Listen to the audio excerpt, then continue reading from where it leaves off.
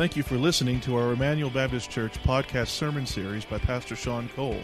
Emmanuel exists to display God's glory, declare God's gospel, and to disciple for God's Great Commission. If you have any questions about this message or would like more information about our church, you can visit our website at www.ebc-online.org. Now here's Pastor Sean. Colossians chapter 2.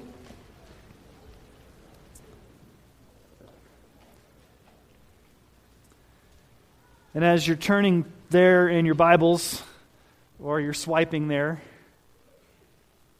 I don't care how you do it, as long as you open or turn on or swipe to your Bible. This past week, the Washington Post ran an interesting story. I thought it was interesting. It was about a father from Virginia, and his name was Jeremiah Heaton. And back around Christmas time, Jeremiah Heaton was playing with his 6-year-old daughter. And his daughter asked a question. I don't have daughters, I have sons, but I can imagine a daughter asking her dad the question, "Daddy, am I really your little princess?"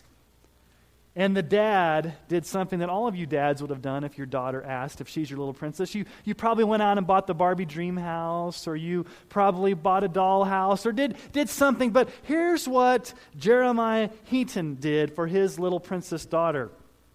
On June 16th, just a few months ago, or actually last month, on her 7th birthday, he actually claimed a disputed piece of land between Egypt and Sudan, an 800-mile stretch of desert, and claimed it as his own, and went there and placed a flag on this land and proclaimed himself as king and his daughter as princess of this nation. Now he's trying to get the neighboring countries to buy into what he's done, to recognize his claim that he just went out there and said, "I'm the king, my daughter, she's the princess." Now, it's an 800-mile stretch of desert, so probably nobody's going to live there. But here's what he told the newspaper. He said, "I wanted to show my kids I will literally go to the ends of the earth to make their wishes and dreams come true." Isn't that typical of us as Americans? Isn't that what Disney's built upon? When you wish upon a star, makes no difference who you are, blah, blah, blah, blah, blah, all your dreams will come true. Isn't that the way we've grown up, to believe that all of our dreams will come true? We live in a fast food culture of microwave instant gratification where we believe that everything should happen automatically, immediately, and ultimately the purpose in my life is to have all my wishes and my dreams to come true. And we've been fooled into thinking that sometimes this is how God himself operates. Let's just ask a simple question. Does God exist to make all of our dreams come true? Does God exist to give us our best life now so that we can have everything our heart desires? Is that why we exist? If you listen to what passes for much of Christianity today, it would seem that that's the message that you hear. We exist for God. We exist so that God can be a cosmic genie in a bottle or some type of cosmic butler, and He can give us everything our heart desires. He desires for us to have all of our wishes come true. He wants you to have that boat. He wants you to have that house. He wants you to have that new jet. He wants you to give money to the latest and greatest televangelist so he can continue to stay at the top of the pyramid scheme while everybody else keeps getting poorer and poorer as he keeps getting richer and richer. What's the primary purpose of prayer? You'd think, if you listen to Christianity today, the primary purpose of prayer is to get God to give you stuff that you deserve so that you can have all your wishes and dreams come true. That's the purpose of prayer, we're told. To get God to give us stuff because actually we deserve it, and He exists for us as opposed for us existing for Him and His glory. Last week, we began this sermon series for the next few weeks as we're taking a break from Genesis on what is a healthy Christian. What is a healthy Christian. And last week we looked at the first distinguishing mark of a healthy Christian. It's simply this: a healthy Christian is saturated in the Scripture. Saturated in the Scriptures. And I challenged you with 3 things last week, and hopefully you've had a chance this week to put them into practice. Remember the 3 things I specifically challenged you with last week. Number 1, find a plan, make a plan to spend time daily with God and His Word, studying it. Get a plan to spend daily time with God. Number 2, make it a top priority to be under sound preaching and teaching, to be discerning. And number 3, to make a firm commitment to obey the Bible no matter what. That you're going to obey this Scripture. You're going to live under the authority of the Scripture as opposed to an authority over the Scripture. And I pray that this past week you've had time to do that. You've got a plan. Whether it's Table Talk, whether it's YouVersion, whether it's the Explorer app, whether it's the whatever it is, you've got a plan where you're reading the Bible daily and you're saturating yourself in Scripture. So what I want us to do is I want us to look at our foundational passage again in Colossians. It's setting the stage for this entire sermon series. What is a healthy Christian? So let's look again at Colossians 2, 6, and 7, and let's just be reminded of what God is saying to us about what a healthy Christian is. Colossians 2, 6. Therefore, as you receive Christ Jesus the Lord, so walk in Him, rooted and built up in Him, and established in the faith, just as you were taught, abounding in thanksgiving. Remember last week we talked about Jesus as our Lord, and if He's our Lord, we're to walk in Him, we're to have fellowship with Him. What does that look like? We're to be rooted in Him, we're to be grounded in Him, we're to be established in Him, we're to be overflowing in thanksgiving. And notice what Paul says there, as you were taught. And I made the point last week that it's not an issue of whether we've been taught here at Emmanuel. We've been taught. That's not the issue. The issue is, what are you going to do now with what you've been taught? How are you going to live it out? How are you going to be a healthy Christian? And so now we get to the second mark, or the second distinguishing characteristic of a healthy Christian. The first is that a healthy Christian is saturated in the Scriptures. Here's the second. We find it in Colossians chapter 4, verses 2 and verses 12. So turn over just a few chapters to Colossians chapter 4, verse 2, and then I want us to go down to verse 12, and we're going to be looking at a bunch of different passages of Scripture this morning. But here's the main passage of Scripture, Colossians chapter 4, verse 2. Continue steadfastly in prayer, being watchful in it, that is prayer, with thanksgiving. And go down to verse 12. Epaphras, who was one of you, a servant of Christ Jesus, greets you, always struggling on your behalf in his prayers. What's he praying for? That you may stand mature and fully assured in all the will of God. So here's mark number 2. A healthy Christian is persistent in prayer. Saturated in Scripture, we saw that last week. The Bible, and linked very closely to that, a healthy Christian is persistent in prayer. Notice back in verse 2 what Paul says there. Continue steadfastly. Continue steadfastly. Keep on continuing to be steadfast in what? In prayer. It's to be a lifestyle. It's to be a constant part of who you are. That we are to be constantly a praying people. You know, the early church in Acts was marked by this steadfastness to prayer. There's a term that's repeated over and over again in the book of Acts. They devoted themselves to prayer. They devoted themselves. It's the same Greek word that Paul uses here of continue steadfastly. Devote yourself. Put your energies into it. Spend time continually praying. Acts chapter 1, verse 14. All these with one accord were devoting themselves to prayer, giving themselves constantly to prayer.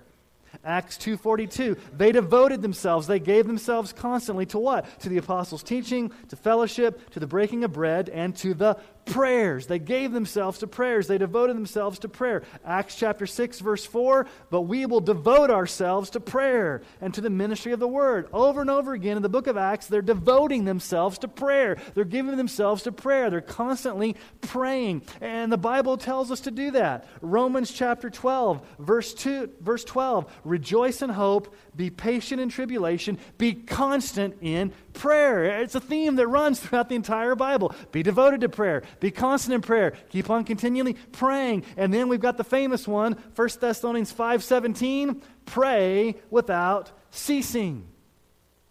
So the Bible from cover to cover is exhorting us to be people who are persistent in prayer. Jesus even taught this.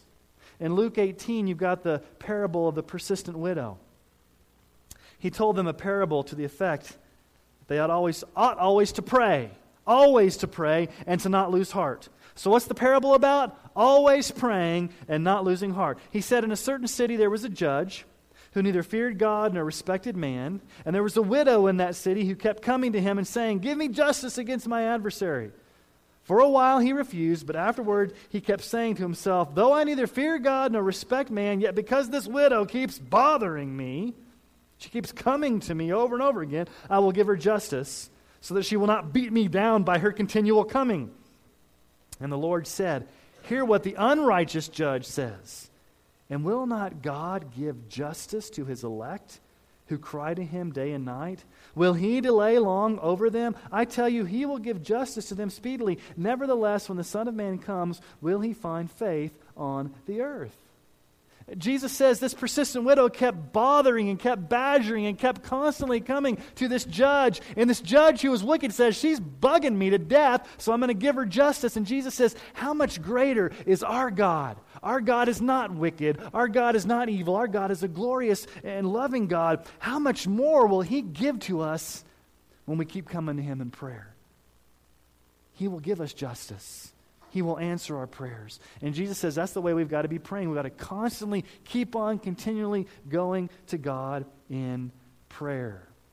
Now, back to our Colossians passage in verse 12, Paul mentions Epaphras. Epaphras was probably either the founding pastor or the current pastor of the church there in Colossae.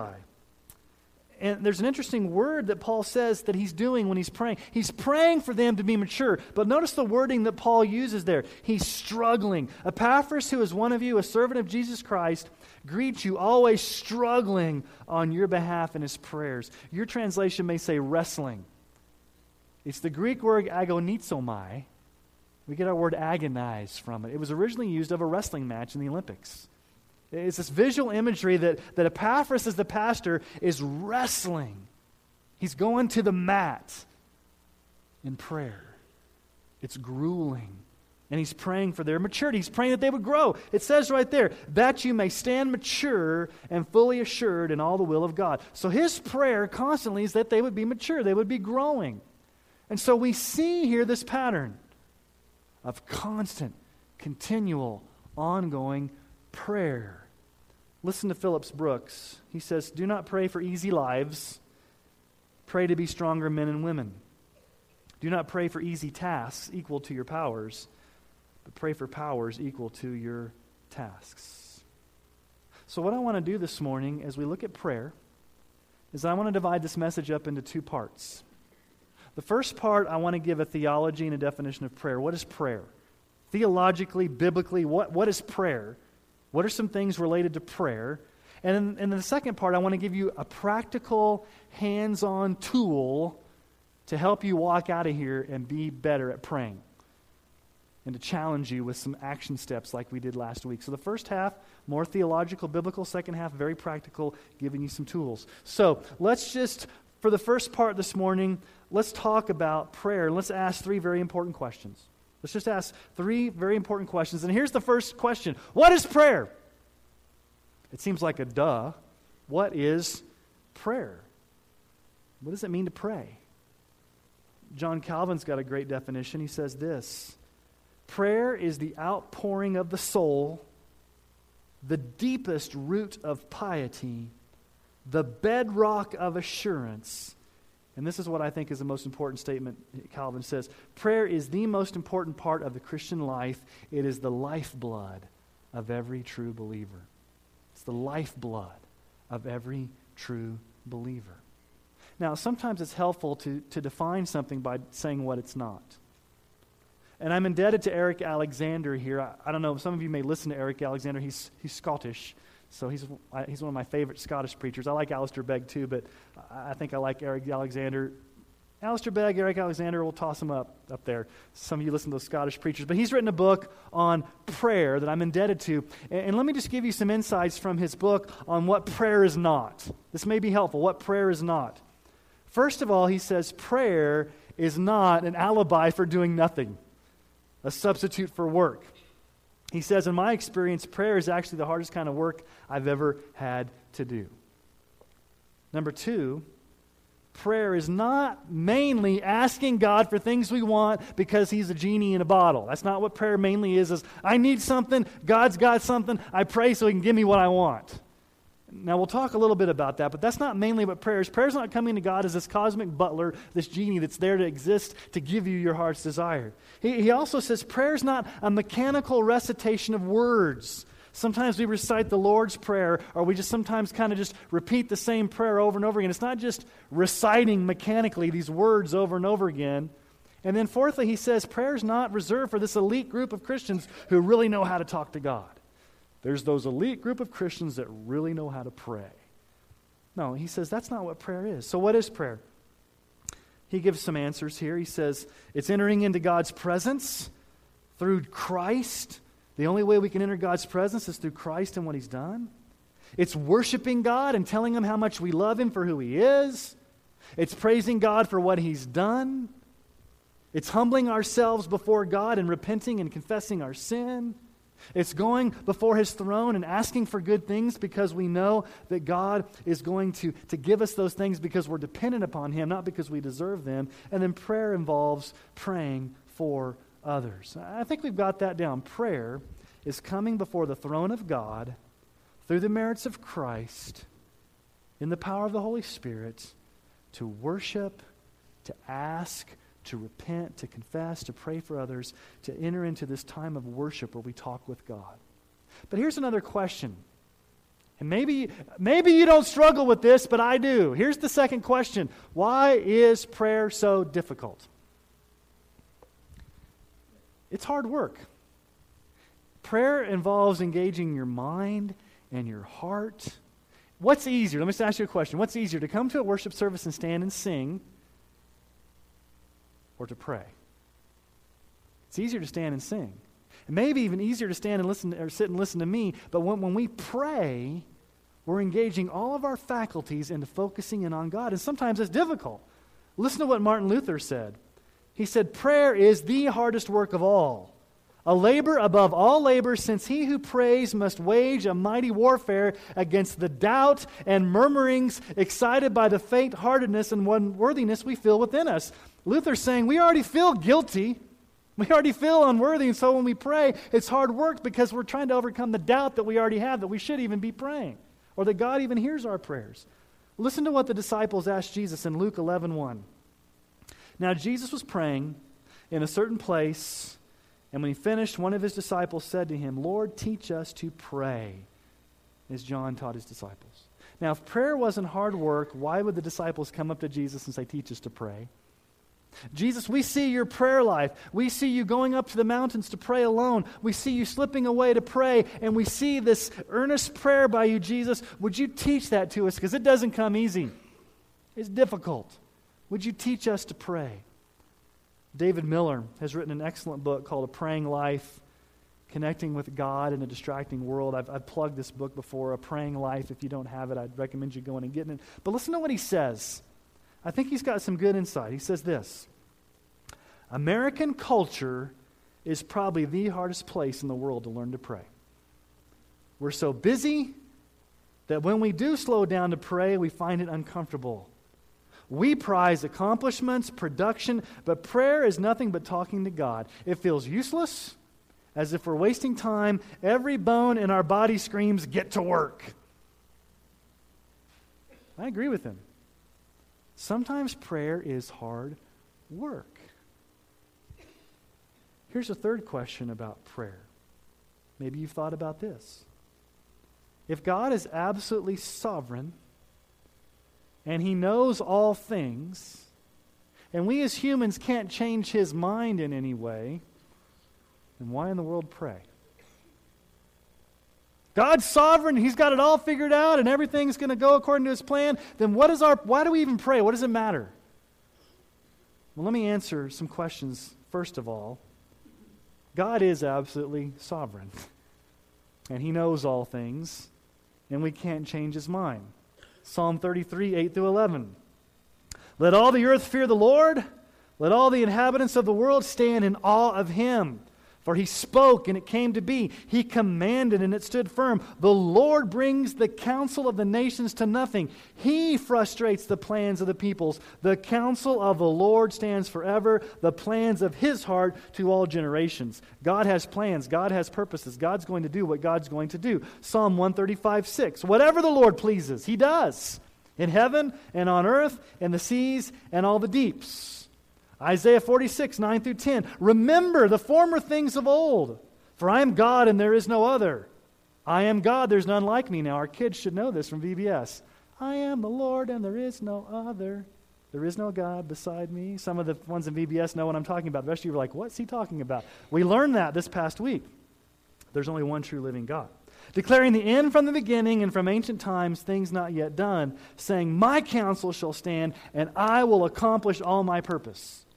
Notice the words there, purpose, plan, counsel. God's going to accomplish it. Daniel 4:35, all the inhabitants of the earth are accounted as nothing, and He does according to His will among the host of heaven and among the inhabitants of the earth, and none can stay His hand or say to Him, what have you done? And finally in Job 42:2, I know that you can do all things and that no purpose of yours can be thwarted. Verse after verse, we've got the absolute sovereignty of God where He's going to do what He's going to do. He rules over the nations. His purpose, His plans, His thoughts, His will is going to be accomplished. Nobody can stop God. Nobody can thwart God. God is absolutely sovereign. He's going to do what He's going to do. And as a matter of fact, notice what Jesus says in Matthew 6, 7 through 8. Jesus says this, when you pray, do not heap up empty words or phrases like the Gentiles do, for they think they will be heard for their many words. But look at verse 8. Do not be like them, for your Father knows what you need before you even ask Him. So why do you pray? If God knows what you need before you ask Him, then when you pray, are you giving God any information that He doesn't already know? Huge question. If God is sovereign, if God knows what we need, if God is absolutely on His throne, if God is working out His purposes for the world and God is working out His will, then why wouldn't prayer just be a useless exercise for us because it doesn't really mean anything? Wrong. Why do we pray? Well, the answer lies in Jesus, in the Lord's Prayer. So let's turn over to Matthew chapter 6. We're going to spend some time here looking at what could be called the model prayer, the Lord's Prayer. Matthew chapter 6, verse 9. Anytime Jesus says, pray like this, we probably better pay attention because Jesus is giving us the exact instructions on how we're to pray. Pray like this. Pray in this manner. Here's how you ought to pray. Jesus, teach us to pray. Okay, I'm going to teach you to pray. Here's how you pray. Now, the Lord's Prayer is not something that we just mechanically recite and, our Father who art in heaven, hallowed be thy name. It has no meaning to it. That's not what Jesus meant here. He's giving us a template of how we're to pray. So let's read together the Lord's Prayer. It's very familiar, but I want us to read it. Matthew chapter 6, verse 9. Pray then like this. Our Father in heaven, hallowed be your name.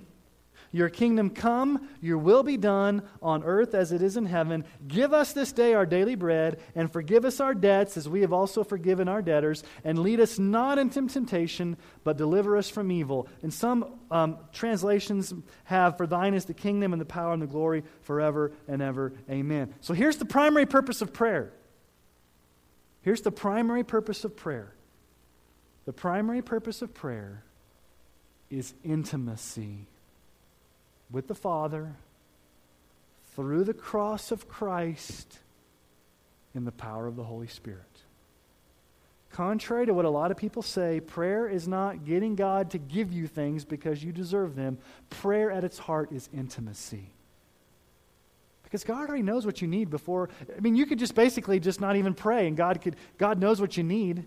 So why do you pray? You pray to develop intimacy, fellowship, closeness with God. Now let's just look briefly at the Lord's Prayer here. How does the prayer start? Our Father in heaven. We're addressing God the Father, the triune God, the Father, through Jesus and the power of the Holy Spirit, our Father in heaven. This is focusing on the lordship of God, the position and authority of God in heaven. He's sovereign, He's powerful, He's creator, He is ruling and reigning in heaven. If you go and you trace almost every recorded prayer in Scripture, and I encourage you to do that. I don't have these, you may want to write these down real quick. Nehemiah chapter 1, Nehemiah chapter 9, Daniel chapter 9, Acts chapter 4, Ephesians chapter 3, Colossians chapter 1 are just a few of the recorded prayers where you actually hear people actually praying, and it's in parentheses, recorded prayer in the Bible. Every single one of them starts. And if you didn't get those, the sermon manuscript's out. I went really fast there. They're out on the table after the sermon. Every single prayer breathed by a person in Scripture always starts with an acknowledgement of the sovereignty or the holiness or the majesty of God. And that's why Jesus starts there. Our Father in heaven, hallowed be your name. That just means holy is His name. So the first thing in prayer is that we come and we submit ourselves under this holy, majestic, powerful, sovereign God who's worthy to be worshipped. And the only way we can come into His presence is through Jesus, in the power of the Holy Spirit. And then we submit to His will. What is the next thing that Jesus says? Your kingdom come, your will be done on earth as is in heaven. We align our wills with the Father's will. We don't come in with our agenda. We don't barge in wanting our world and our priorities to take precedence. We come in and say, Father, you are holy. Father, you are awesome. Father, you are sovereign and good and glorious. And so I'm going to align my life under your authority, and I want your will, your agenda, your power to be what rules and reigns in my life. And then, before we give God a laundry list of all the things we want for Him to do for us, Jesus says we start with worship. We start with worship, we start with submission, we start with humbling ourselves, and then we can ask. Prayer is asking. There's nothing wrong with asking God for things in prayer. Look at verse 11. Give us this day our daily bread. God, give us what we need. Not what we want. Give us what we need. There's nothing wrong with asking God for things that we need. But it comes after submitting ourselves to Him. Now, God may not always answer it the way that you want it answered. And God may not always answer it in the timing that you want it answered. But God's a good God. And there's two things you need to keep in mind when you're praying. If you don't know how to pray, there's two overarching things that happen in all prayers that you should be praying for. Number one, God, whatever brings you the most glory, that's what I want. And number two, I want what's the best good for me. And that may sound selfish, the best good for me. Just remember, God's definition of good may be different than your definition of good, but Romans 8:28, all things work together for the good of those who love Him, who've been called according to His purpose. So we pray for God's glory and we pray for God's good. And we seek that. And then we pray for forgiveness. Forgive us. Then we pray for help. Don't lead us into temptation.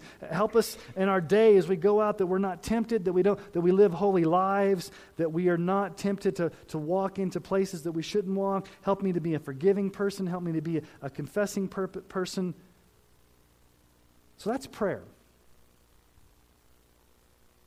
Let's get real practical here. Second half of sermon, shorter. I'm going to give you an acronym to help you.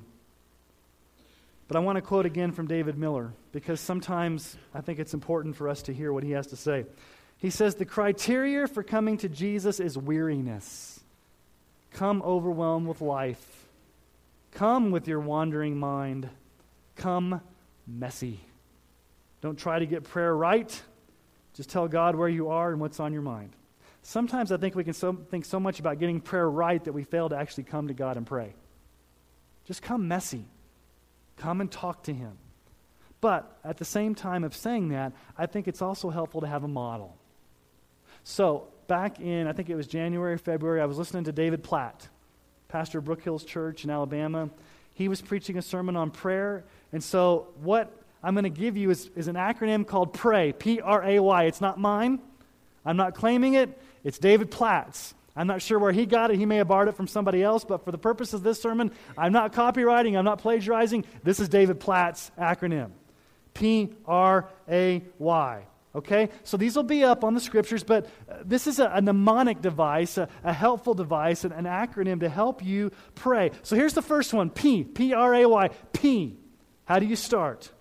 Praise.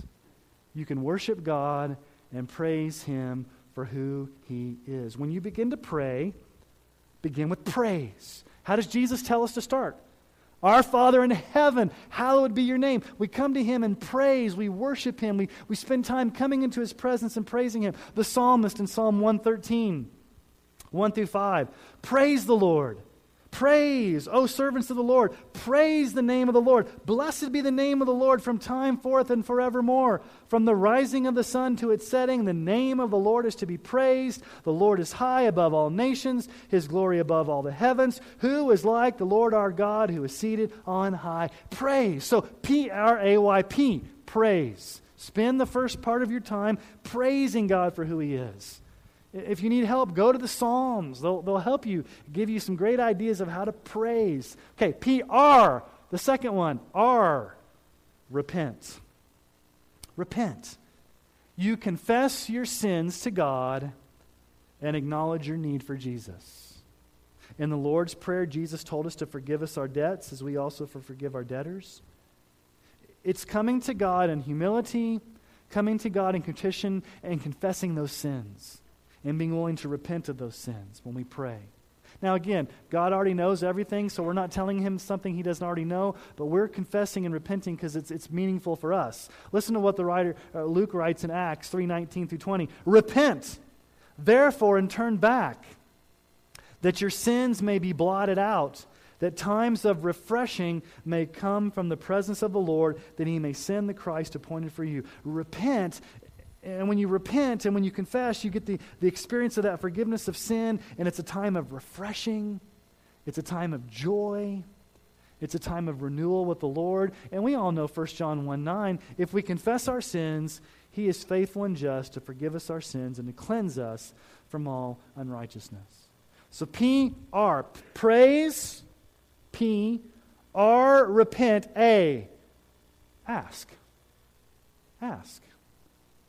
You ask God for particular needs in your life and in others' lives. The Lord's Prayer does include asking for your daily bread. There's nothing wrong with asking. It just comes third. You spend time in prayer and praise and worship and confession, and then you go to ask. Luke 11, 9 through 13, Jesus says this, and I tell you, ask, and it will be given to you. Seek, and you will find. Knock, and it will be open to you. For everyone who asks receives, and the one who seeks finds, and to the one who knocks it will be open. What father among you, if his son asks for a fish, will instead give him a serpent? Or if he asks for an egg, will give him a scorpion? If you then, who are evil, know how to give good gifts to your children, how much more will the Heavenly Father give the Holy Spirit to those who ask Him? Jesus commands us to ask. Ask for things in your life. Pray for yourself. Pray for others. Intercede. Ask. Okay, so P, praise. R, repent. A, ask. Y, yield. You submit your life to following Jesus wherever and however He leads you. What's included there in the Lord's Prayer in verse 10? Your kingdom come, your will be done. That's just a way of saying, I'm going to yield my life to God's agenda. I'm going to yield my life to however He's telling me to live. Wherever He tells me to go, however He's leading me, I'm going to follow Him. I'm going to yield my life to God. And so part of your prayer life is surrendering yourself, submitting yourself to God's agenda, to God's direction, and then making the commitment to yield yourself to His plan for your life. Luke 9:23 through 24.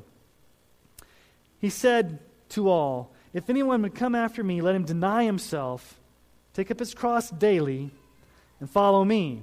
For whoever would save his life will lose it, but whoever loses his life for my sake will save it. For what does it profit a man if he gains the whole world and loses or forfeits himself? Jesus is basically saying we die to our plans, we die to our agenda, we die to what we think we need, and we yield ourselves to God's leading.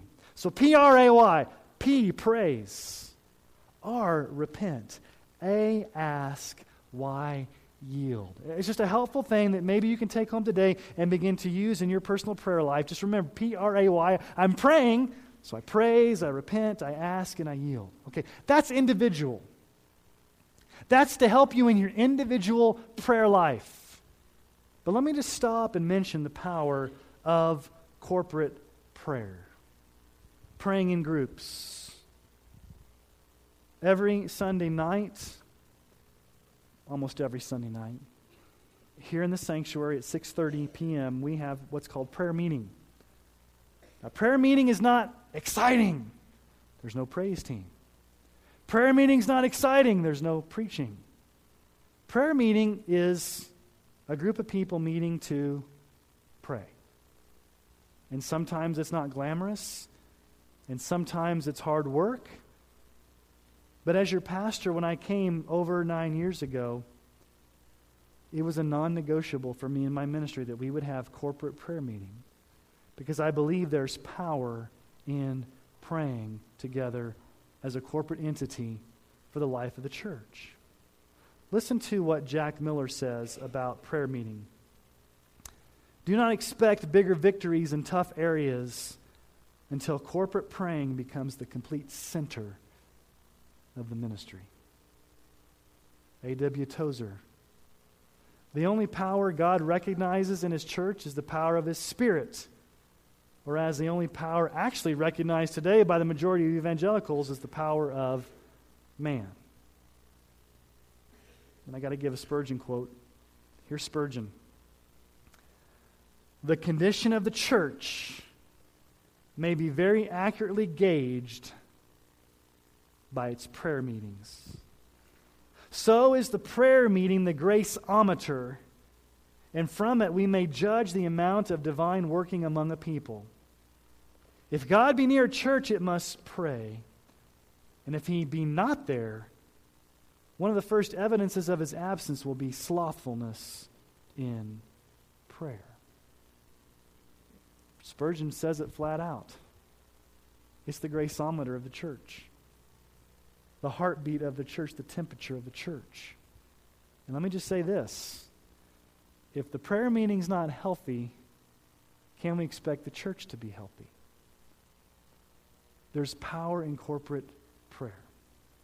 And let me give you 3 practical action steps to help you as you walk out of here today. I've already given you the PRAY acronym, P-R-A-Y.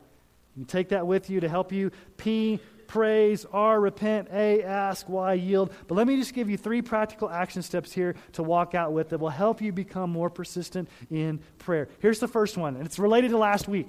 They tie together. Make a plan to spend time in prayer every day with God. Last week, I challenged you to make a plan to spend time reading your Bible every day. Well, guess what you can do? You can add these 2 together.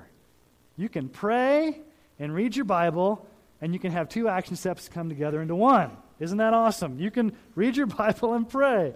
Now, here's what I think is helpful. Here's how I think it's helpful when you have that quiet time alone with the Lord. When you've spent time in the Word, saturating yourself with Scripture, it inflames your heart and mind with things to be praying about. I personally find it difficult to come in and just pray cold turkey without first spending time in the Word, because the Word oftentimes fuels your thoughts. The Holy Spirit will use the Scripture. And so here's what I recommend. Pray with an open Bible. There's times where I have my Bible open and I may just pray exactly what's in front of me. And I'll pray with my eyes open, just praying it to God. God doesn't care whether my eyes are open or closed. I'm praying the Scripture to Him. Pray with the Bible open. And maybe you need to spend some time meditating on what you've read.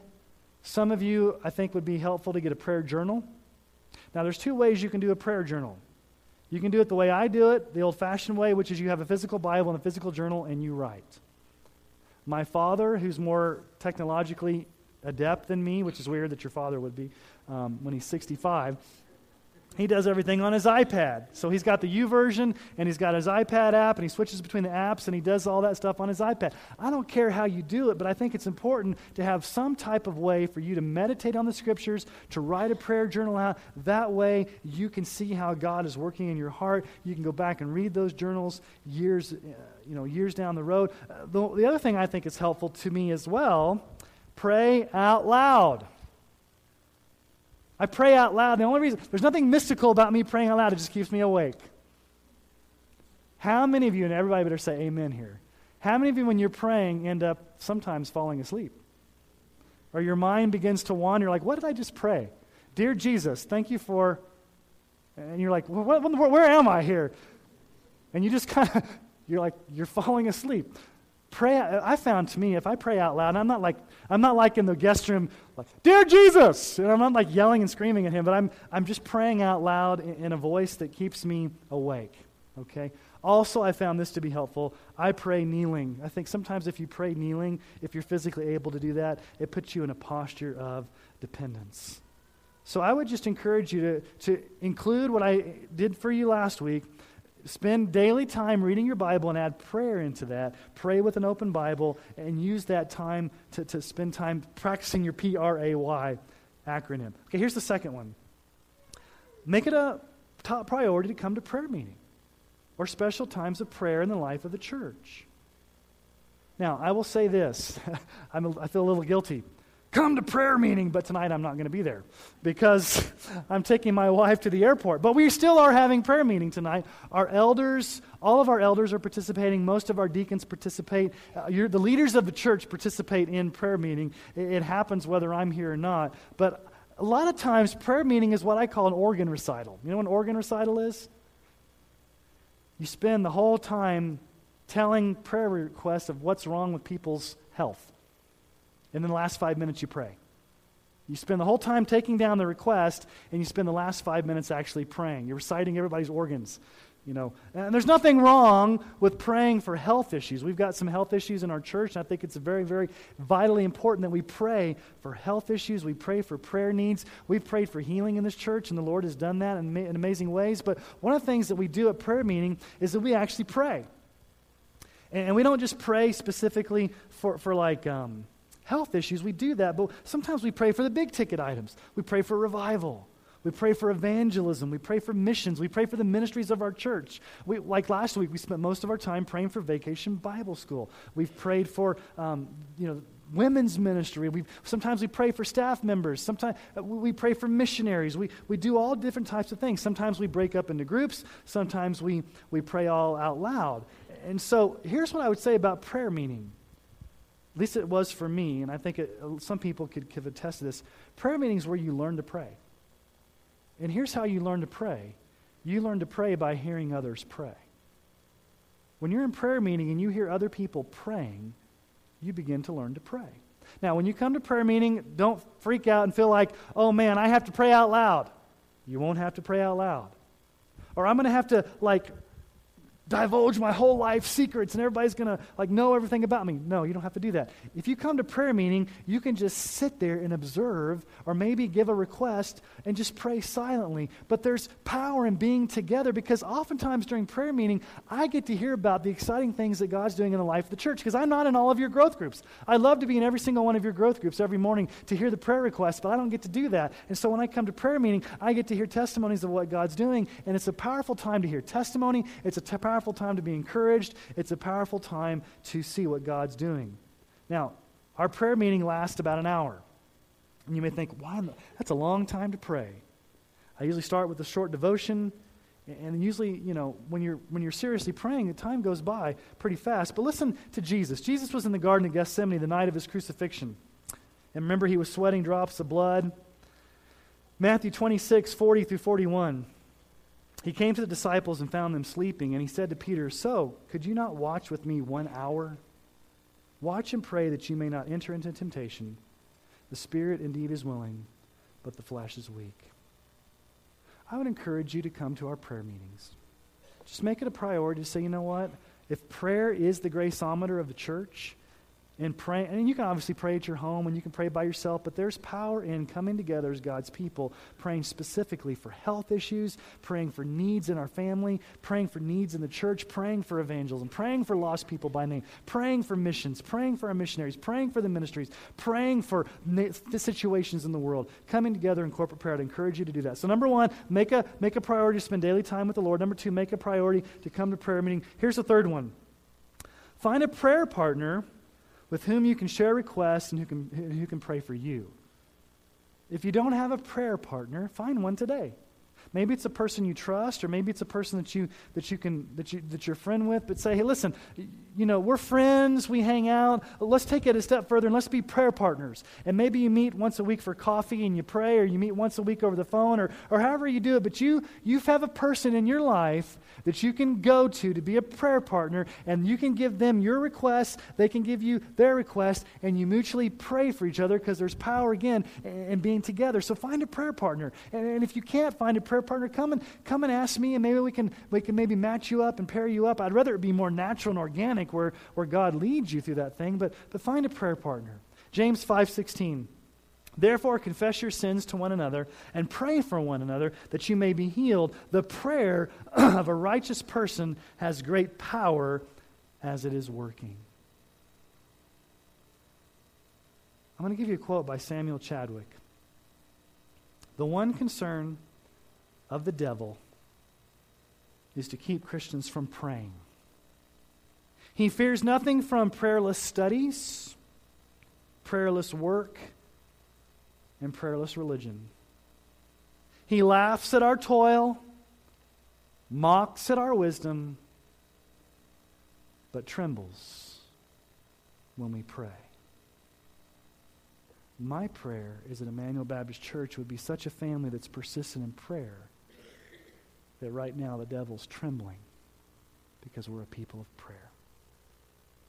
The mark of a healthy Christian, persistent in prayer. Let me ask you to bow your heads, and we're going to pray. And I'm going to model for you P-R-A-Y. I'm going to do it briefly, but I'm going to model for you. And I'm not going to say, okay, now Jesus, I'm doing the P part. Just listen to how I pray, and you pray as well, but I want to just maybe helpfully model for you the P-R-A-Y. And again, it's going to be from my heart, so I'm not saying this so that I'm doing this for two purposes. One, so I can model it for you, but two, it is coming from my heart. Okay, so let's just bow to the Lord and let's pray. So Father, we do just really come into your presence through Jesus. Father, we want to praise you. We want to honor you. You are so worthy of our praise. I'm just reminded of reading these scriptures of just how sovereign you are, how powerful you are. That you are worthy to be praised. Who is a God like you? We've learned all week in Vacation Bible School about what it means to know that you're the one true God. There is no other. There is no counterfeit. You are the one true God. We worship you and we honor you. And Father, we may have sin in our life that we need to confess. So we come before you to confess that sin, to repent, to list out those sins before you, Lord. Maybe it's that we said a careless word this morning, or maybe we have anger in our heart, or maybe we have a lust problem, or Father, whatever it is, we want to come before you and we confess that. And we have the promise that you hear us and you cleanse us and you forgive us. You cleanse us of all righteousness. And times of refreshing come when we repent. And Father, we want to ask. There's many things that we can ask for. Lord, I ask that we would be a praying church. Lord, I ask for Emmanuel Baptist Church to be a growing, healthy church. Lord, I ask that you would put an end to the violent persecution that's going on in Iraq against Christians. Lord, I ask that you would intervene in the lives of people in this church that are dealing with health issues or financial issues or emotional struggles or relational issues. Lord, I ask that you would intervene and you would bring about your power and your purpose in healing and restoration. Lord, I ask that you would heal marriages. And finally, Lord, we want to yield ourselves to you. Your kingdom come, your will be done. So, Father, we yield ourselves. We surrender ourselves under your plan, under your purposes. Lord, we don't want to be in charge. We don't want to be the captain of our own ship. We want to surrender to your will, and we want to yield ourselves. And so would you help us by the power of the Holy Spirit to yield ourselves to your plan and your purpose? And we pray this in the strong name of Jesus for his glory. Amen.